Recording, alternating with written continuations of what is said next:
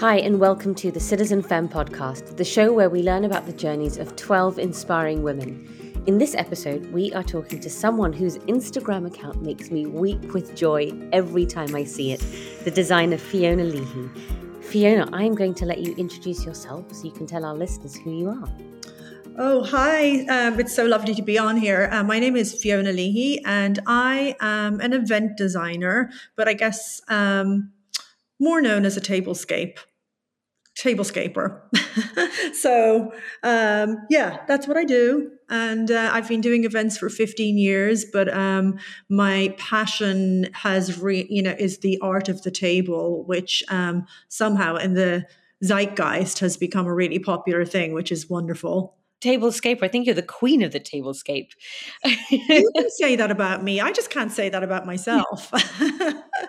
I'll take it. When you were a child, is this something that you love doing? Did you dream of doing this? No, I didn't dream of, I really wanted to be a fashion designer. But what's strange is, recently my dad opened a restaurant when I was about 12. And I remember getting really excited by the plates.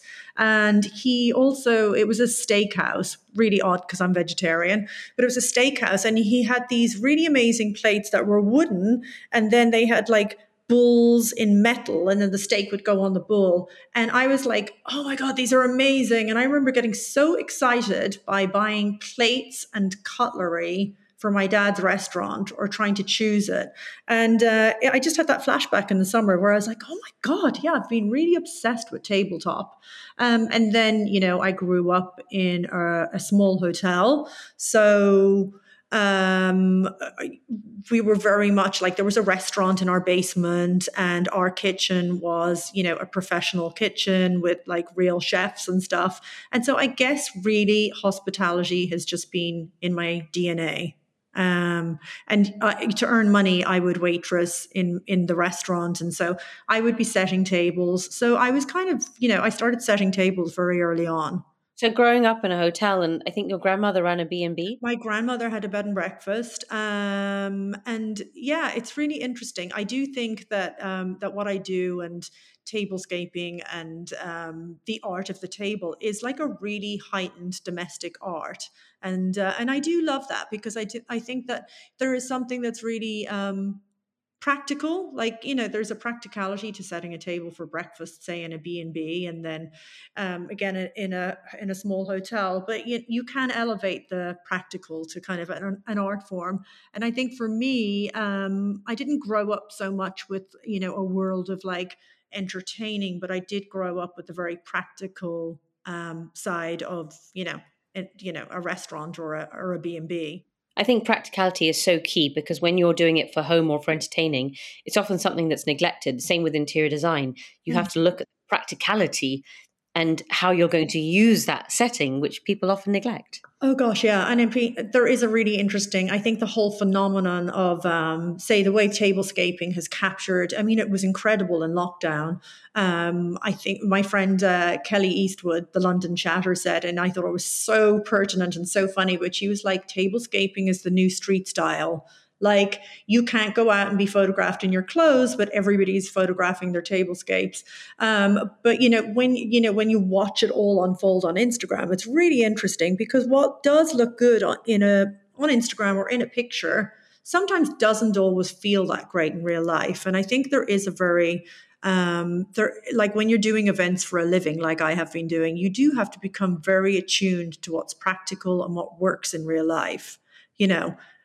For example, you can't have a huge candelabra in front of somebody's face or really high flowers.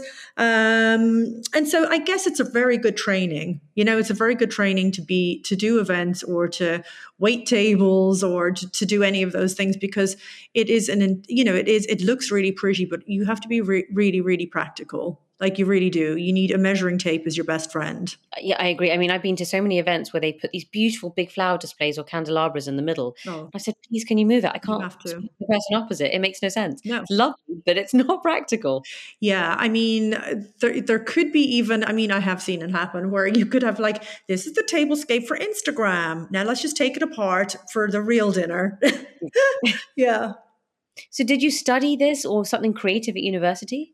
Oh my gosh, I'm the classic dropout. I went to college really briefly. I did a course I wanted to do fashion marketing.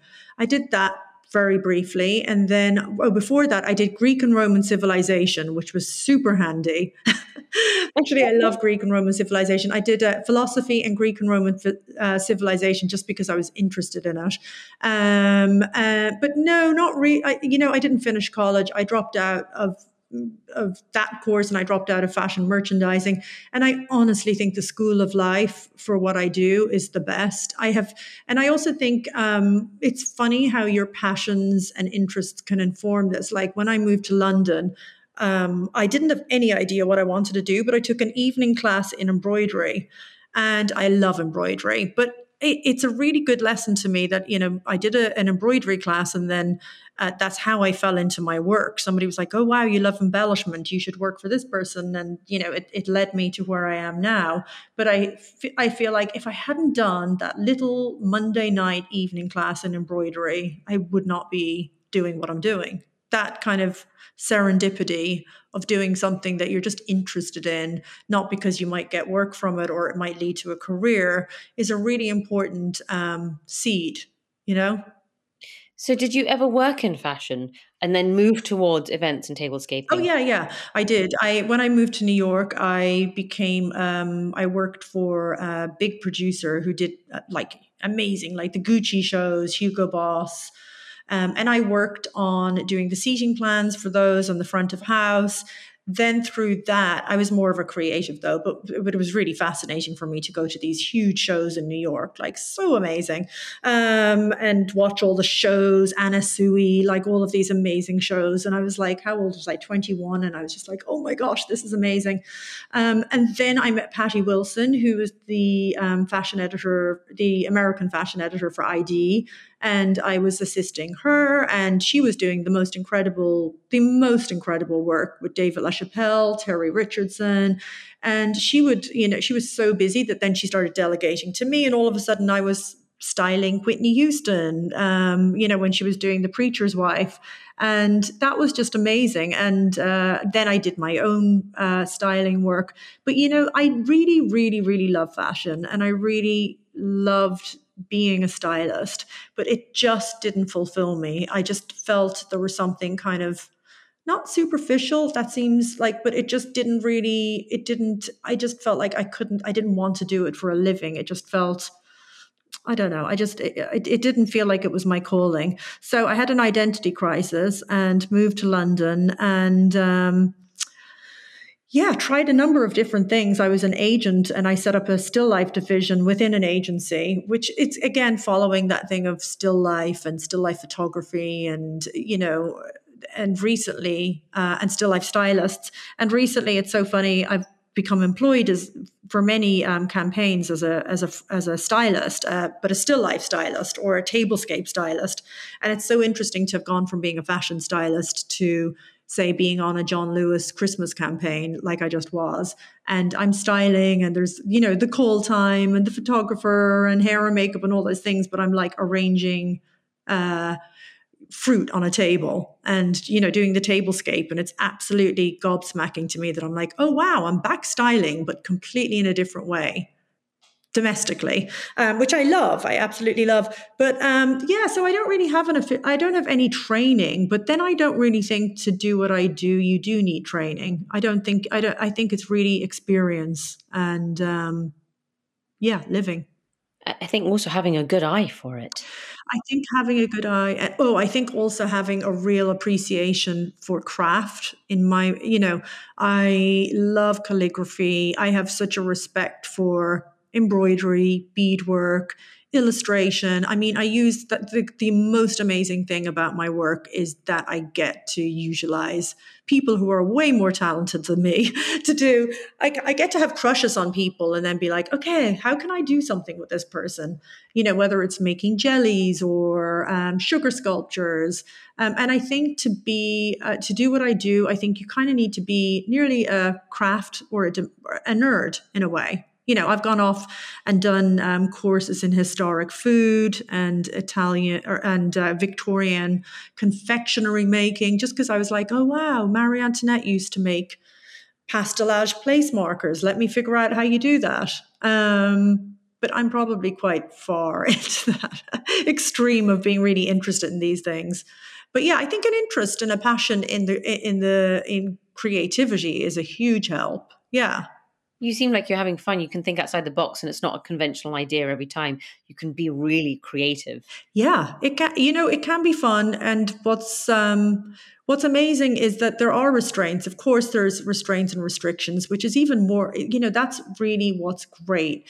Most of what I do is for a client. It's not for me. It's for a brand. But I get very excited by doing things for brands where they have their own identity.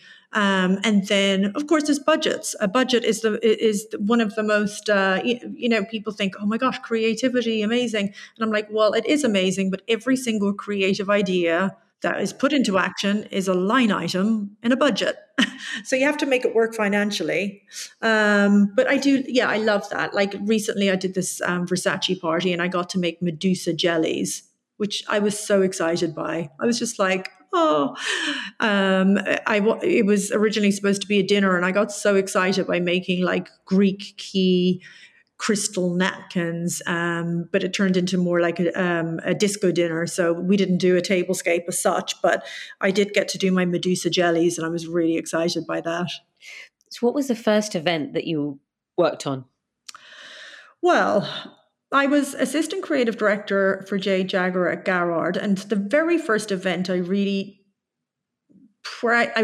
exercised my creative, where I just was like, oh God, this is really fun. And I really fell into a rhythm. I got champagne sponsorship. I got Playboy to send cigars and dressing gowns. It was Jade Jagger's 30th birthday in Claridge's, and it was a sleepover. But aside from that, well, I hired Deetha to do her first ever performance in Garrard.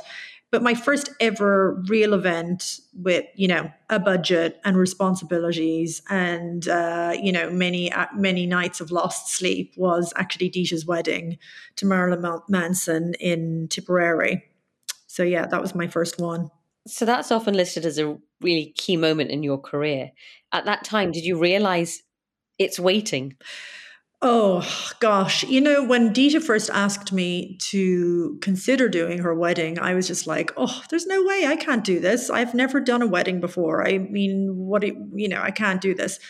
But I actually then thought, you know what? It seems like it's again kind of that kismet of like it's in my hometown. I do enjoy doing these types of things, and let me do it as a project and see how I get on. And I had no idea, I had no idea that.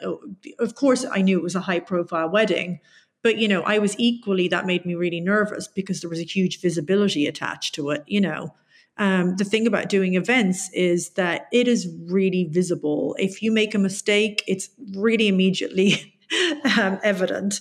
And so I was more filled with nerves than anything else. But after that, I had a big piece in Sunday Times Style. I was the Sheikha Moza from Doha, got in touch, and I was doing big weddings in the Middle East. And really, that was it. My career and it still has never really stopped. So that's 15 years ago. Yeah. But in hindsight, it's really interesting to see. Of course, that was like a huge turning point. Yeah. So of all the events that you put together over 15 years, there must be some really spectacular ones. Which would you say, or can you share any of the most extravagant ones? I did a private 40th birthday in Montenegro, and I wanted it to be really like fun and disco. And I had two huge lorries with mirror balls, like 5-meter circumference, giant mirror balls, all floating in a pool, and I had divers to rig them, and that was pretty amazing. And that was like a 3-day affair, and there were it was just wonderful. I had incredible caterers come out, and Visually, it was wonderful. The energy was wonderful. It was, yeah, that was great. What else have I mean, I kind of always feel like the last event I've done is always my favorite, but that's just, because I'm more attached to it. That was amazing. I've done so many amazing parties and events that it's hard to really distinguish. I don't really have any favorite. Of course, Stita's is one of my favorites because it's one of my first ever. But then, I kind of think of turning points in my career, say when I did my first ever Louis Vuitton dinner in the apartment on top of the store, and I hired Joe Ratcliffe, the illustrator, to, paint a paper tablecloth on craft paper. And I was a little bit like, is this going to work? Are people going to pick up on it? Or is it just going to look like not a great tablecloth? Is it a good idea or is it not? You just don't know until you try these things.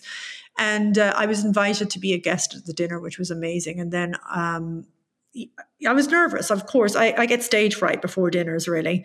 And it's kind of one of those things that when I'm invited to sit at a dinner, I slightly get butterflies in my stomach. And but there was a deafening chorus. It was before the days of Instagram, and I just wish I'd captured it, but it was so great. Like, people were just ripping the tablecloth. Before the food came, everybody was ripping the tablecloth and rolling it up because they didn't want it. They wanted to take it home. And I was like, oh my God, people are ripping it up. It was before. I think what's interesting is that when we design things now, sometimes clients say, what's the Instagram moment? What's going to be photographed? It's part of your brief. Whereas there was something kind of organic about that thing that, it really, maybe someone would take a picture, but it wasn't really, people ripping up a tablecloth before a dinner so that they could take it home was kind of like now what you would dream of, but it was hilarious. Yeah, that was a turning point. I did an amazing dinner for Kusama in the Whitney Museum in New York, and I got to go to Kusama's studio in Japan. And I remember going and looking at drawings and looking at things and then picking a fabric that was actually made into tea towels. It was tea towels that she designed. And I was like, oh my gosh, these tea towels would make amazing napkins. So I got to do an amazing tablescape, using Kusama's like Love Forever, the badges, her handwriting I made into neon signs. Oh, and I got to sit beside Martha Stewart at the dinner, which was to me, that was actually a highlight of my life. Yeah. Yeah. They're all flooding back now. I'm going to be like, oh, and this dinner was amazing and this party was amazing. But that was definitely a life highlight. But I'm sure they're all incredibly memorable. How long does it actually take to put an event together? Oh, gosh. Well, you can really... We did one just recently where honestly, I turned it around in, I'd say 2 weeks. And that's, you don't want to be, ideally you have more time. The other thing, I would say it's nice to have 2 months, but it depends on what it is. It depends on the scale of the event, and it depends on how much you're actually making and doing. The last event I did, we actually designed a toile de joie from scratch because we wanted it to be our own and we wanted it to represent what the charity was about. And so that takes days on its own. But, and we're printing tablecloths and we were making table lamps and we were making menus and, ribboning, making bows with embroidery and making seat pads. But that, it depends on the level of detail. A month is nice to have. And then there are some people that, they might be planning a wedding. I think you can have too much time as well. I think, sometimes people have a year to plan something. And to me, that is kind of nearly too much time because by the time I've designed something, I might have redesigned it and then redone it again. By the time it rolls around. So you don't need too much. I'd say like a couple of months is pretty good. Like some of my favorite wedding I ever did was in Positano. And we did all of this. It was my first ever Matchimal wedding. And we used print on print, blue and white, the block printed Suzanne and Yule plates. And we did that in like 3 months. Yeah, 3 months is pretty healthy, I think. It's not a huge amount of time, but it's enough that you have the traction to get it done. That's great. That's not long at all. My wedding took a year to plan and it drove me mad for a whole year. Yeah, it's true. Yeah. It's a lot to do. I mean, that 2 months or 3 months or 1 month, it must be pretty intense. Yeah, well, I mean, that's to design elements. That's not to plan everything, but to actually plan it, yeah, it can take longer. But sometimes you can turn it around. I don't know. You can do it. You can do it quickly, ish. Ish. Ish being the key part of that. What goes into creating that wow factor? I would say authenticity. I think that when you tune into, say, I have a client and I tune into who they are and I really capture it, that's how I think you create the wow moment, because you get something that's really them and it's kind of identifiable. Do you know if that makes sense? I think we're wow. Yeah, it depends on the person, really. But for me, when I think something's wow, it means I've really got the DNA of that person or that client completely right, and the emotion they want to create. You know. So your designs and your installations, they completely transport the guests. Where do you get your inspiration from? Oh, I would say a lot of my inspiration actually comes from movies. I really have to say. Love movies. I think that, in fact, even in interiors, I just did my bathroom and I was like, I really want my bathroom to be like the green bathroom in The Shining. So I always do think in terms of movie sets, which is really interesting because there's so many people that I work with now, especially florists, and their backgrounds are all set designers. From the movie industry. And I think the two are really symbiotic because, in a movie, you're creating a world and an aesthetic. You're doing, like, say, a wedding scene from The Godfather, which is amazing. I'd still love to do that. And I get really inspired. Yeah, I get really inspired by the visual identity of movies and the worlds that are created. I really do love, maybe it sounds a bit boring, but I do love Instagram. I do love Pinterest. Um, books that I have, and also, events and parties that I go to, and I get very inspired by interiors. Yeah. I'd say I try and I'd say, my tablescapes are very inspired by what I would want to do for my interiors. I have a leopard couch, and then I would definitely have a leopard tablecloth, and actually it's very inspired by my wardrobe as well. Yeah, I have to say my tablescapes are very inspired by what I'm wearing or what I want to wear. And hotels, I love hotels. I'm completely obsessed with hotels and hotel bars. So yeah, traveling as well. Any favorite hotel bars or hotels? Oh gosh.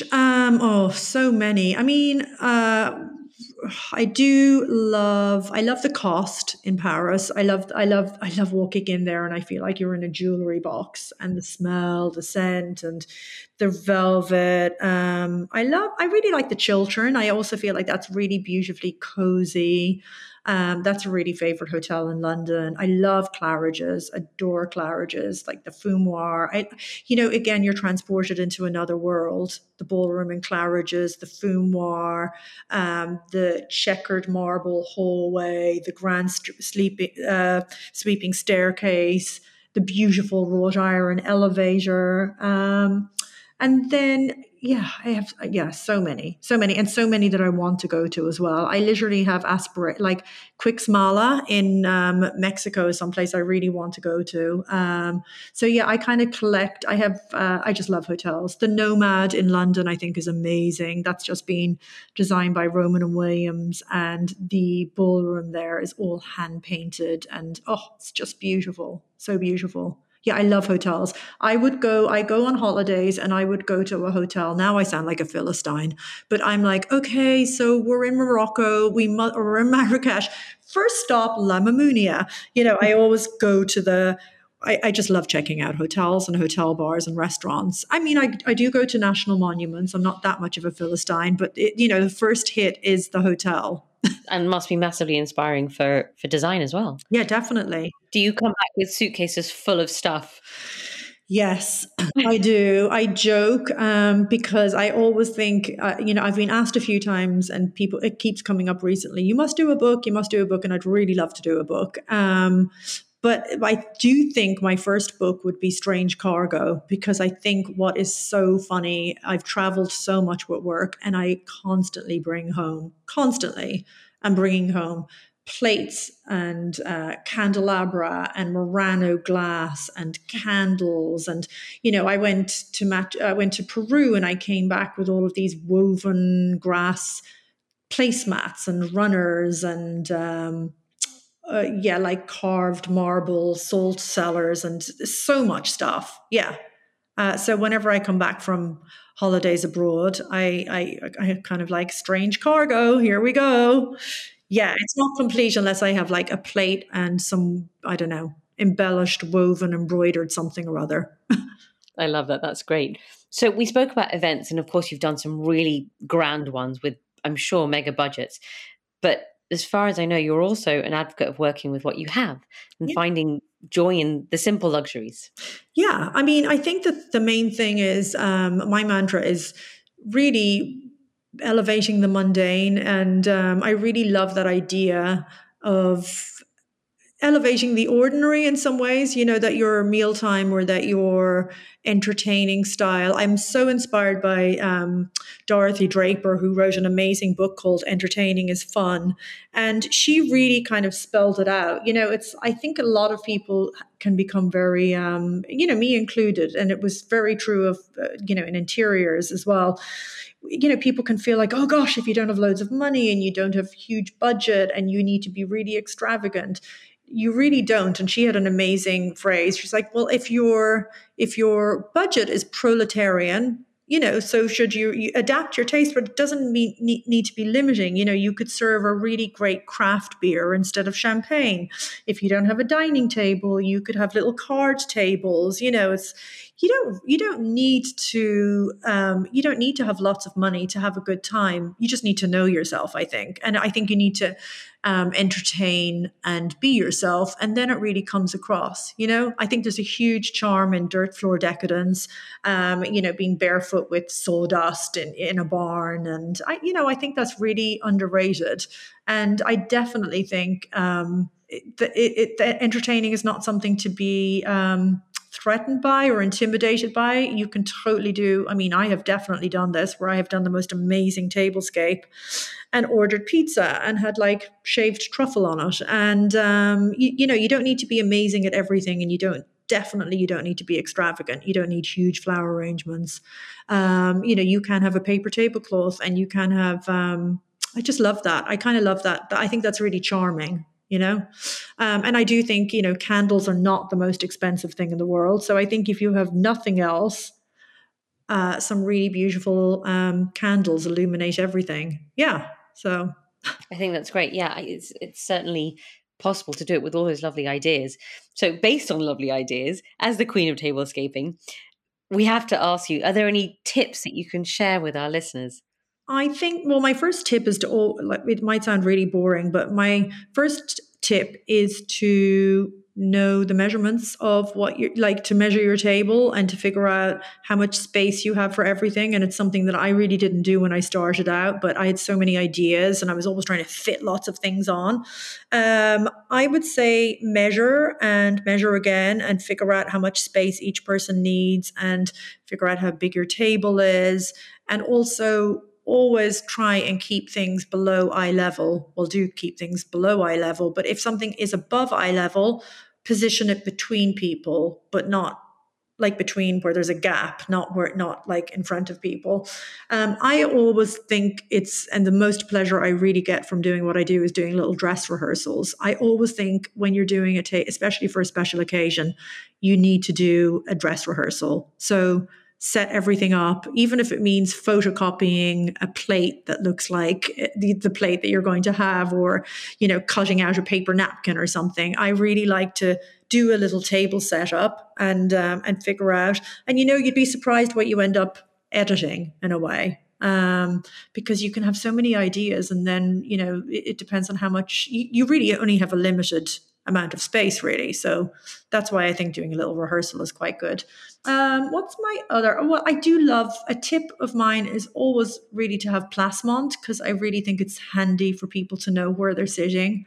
And it's another kind of touchstone. I think it's really nice for people to come to your house or to dinner and know that they've been anticipated and that somebody's written out their name or done something that they can be like, oh wow, that's so nice, I've been thought about. And I think that's the charm of entertaining. It's that people feel kind of witnessed and seen. So I do think showing that you've anticipated where somebody's sitting is one of my, I love it. And I love placement, and I think that's a really beautiful way of elevating the table as well, which doesn't need to be expensive. All very thoughtful suggestions for people when they are hosting. What advice would you have for the host? To be prepared, and to, I would say do as much as possible in advance. I really love doing my table even the night before if I can, or well in advance. I like to really just now enjoy my own parties, and I don't want to be fussed. I don't want to be doing a million things and making cocktails and trying to make a ragu and making it. I just think you have to pick what it is that you want to shine, and you really need to pace yourself, and you need to delegate as much as possible. There's absolutely no shame in delegating, I think. So yeah, and also know your own strengths. Know your own strengths. I have, you're just because you're throwing a dinner party does not mean you're just going to completely miraculously turn into like MasterChef. Or if you're not a florist, there's no reason why you need to create your own, beautiful arrangements. Just get somebody else to do it. I just think delegate as much as possible, and also play on your own strengths. If you have an incredible taste in music, just make an amazing playlist, and you don't always have to do a tablescape. I think it's quite charming to not do that sometimes too. So play on your strengths and relax. And enjoy your own party. Yeah, well, the thing is that energy is everything, right? And I think a stressed host or hostess does not really translate into an amazing energy. And I think that people really you really get the energy of a host or hostess. And if somebody's stressed, I think it's harder for guests to enjoy themselves. So yeah, relax. Keyword, relax. And my final question, if you had to choose, what's the best bash you've ever been to and why? Oh, the best bash I've ever been to. I was a guest at a wedding. Well, I was actually kind of Deeja's guest, and Deeja was she was the wedding present, or she was the wedding surprise for somebody who was getting married in Lake Como. And I remember just thinking that was the coolest thing of a bride, to kind of upstage herself at her wedding and have somebody appear out of nowhere in a giant martini glass. And everything was and it was by Lake Como, and it was my first time there. And it was just magical. There was fireworks. It was wonderful, so sublime. And that was probably one of the nicest. And also I wasn't working, so it was great. It was something that I had no part in whatsoever. I would say, of course, my favorite parties are ones that I've been a guest at in some ways, because I think when you're doing something for a living and you're doing something and everything that your professional sense and everything relies on it, you can enjoy it, but it's, you're there for work. So I would say the ones that I've enjoyed most, I've been a guest. Fiona, thank you so much. It's such a delight to speak to you. Oh. Thank you for taking the time to speak to us. Where can we follow you on social media or other platforms? Oh, so I'm Fiona Leahy Design on Instagram, and my website is launching as well in a couple of weeks, which has my store and my so Shop the Tablescape, and also a gallery of my past events. Which, believe it or not, has taken me so long to get together, but I've been too busy creating events to actually kind of catalog them and put them online. So yeah, Instagram and FionaLeahy.com. That's amazing. And I think you've got some really exciting collaborations at the moment out there. Yeah, I do. My love of embroidery and embellishment led to an amazing collaboration with Hand and Lock. So we have done all these beautiful ribbons that can be used for place settings, for Christmas crackers, they could even go on Christmas trees, wherever. And they are monogrammed, and that's what Hand and Lock. That's been such a joy to do. I love it. We've done like martini glasses and love hearts and mistletoe. And we're going to do another collaboration for spring, summer. And then I've also got an incredible entertaining diary with Smythson.